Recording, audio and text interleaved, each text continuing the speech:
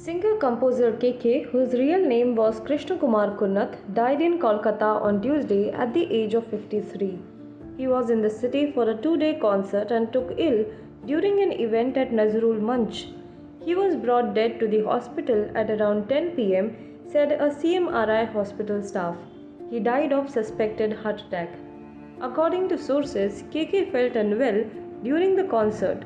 He complained of uneasiness during the interval but performed till the end of the event. Post that, he was taken to a 5-star hotel in Esplanade where his health deteriorated and he died before he could reach the hospital. The concert had been organized on behalf of Gurudas College. The singer was in city for a 2-day event. KK also posted photos from the concert hours before his death. Pulsating gig tonight at Nazrul Mancha, Vivekananda College, love you all, he wrote on his Instagram.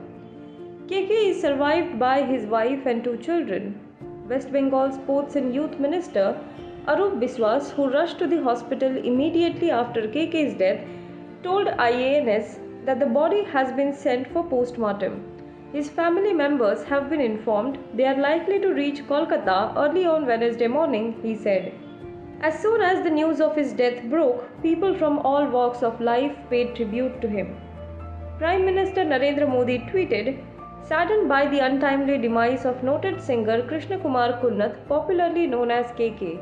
His songs reflected a wide range of emotions and struck a chord with people of all age groups. We will always remember him through his songs. Condolences to his family and fans. Om Shanti. Home Minister Amit Shah and Congress leader Rahul Gandhi also condoled his death. Krishnakumar Kunnath, fondly known as KK, was one of the most versatile singers of the Indian music industry. His soulful voice gave us many memorable songs. Saddened by the news of his untimely demise last night, my heartfelt condolences to his family and fans across the world, Rahul Gandhi tweeted. Meanwhile, Amit Shah wrote, KK was a very talented and versatile singer. His untimely demise is very saddening and a huge loss to Indian music. With his gifted voice, he has left an indelible impression on the minds of countless music lovers. My deepest condolences to his family and fans. Om Shanti. Tributes poured from Bollywood too, as several singers and actors expressed shock and grief over his death. According to some audience members who attended the concert on Tuesday, the indoor Nazrul Mancha auditorium was overcrowded and the air conditioning was not working properly.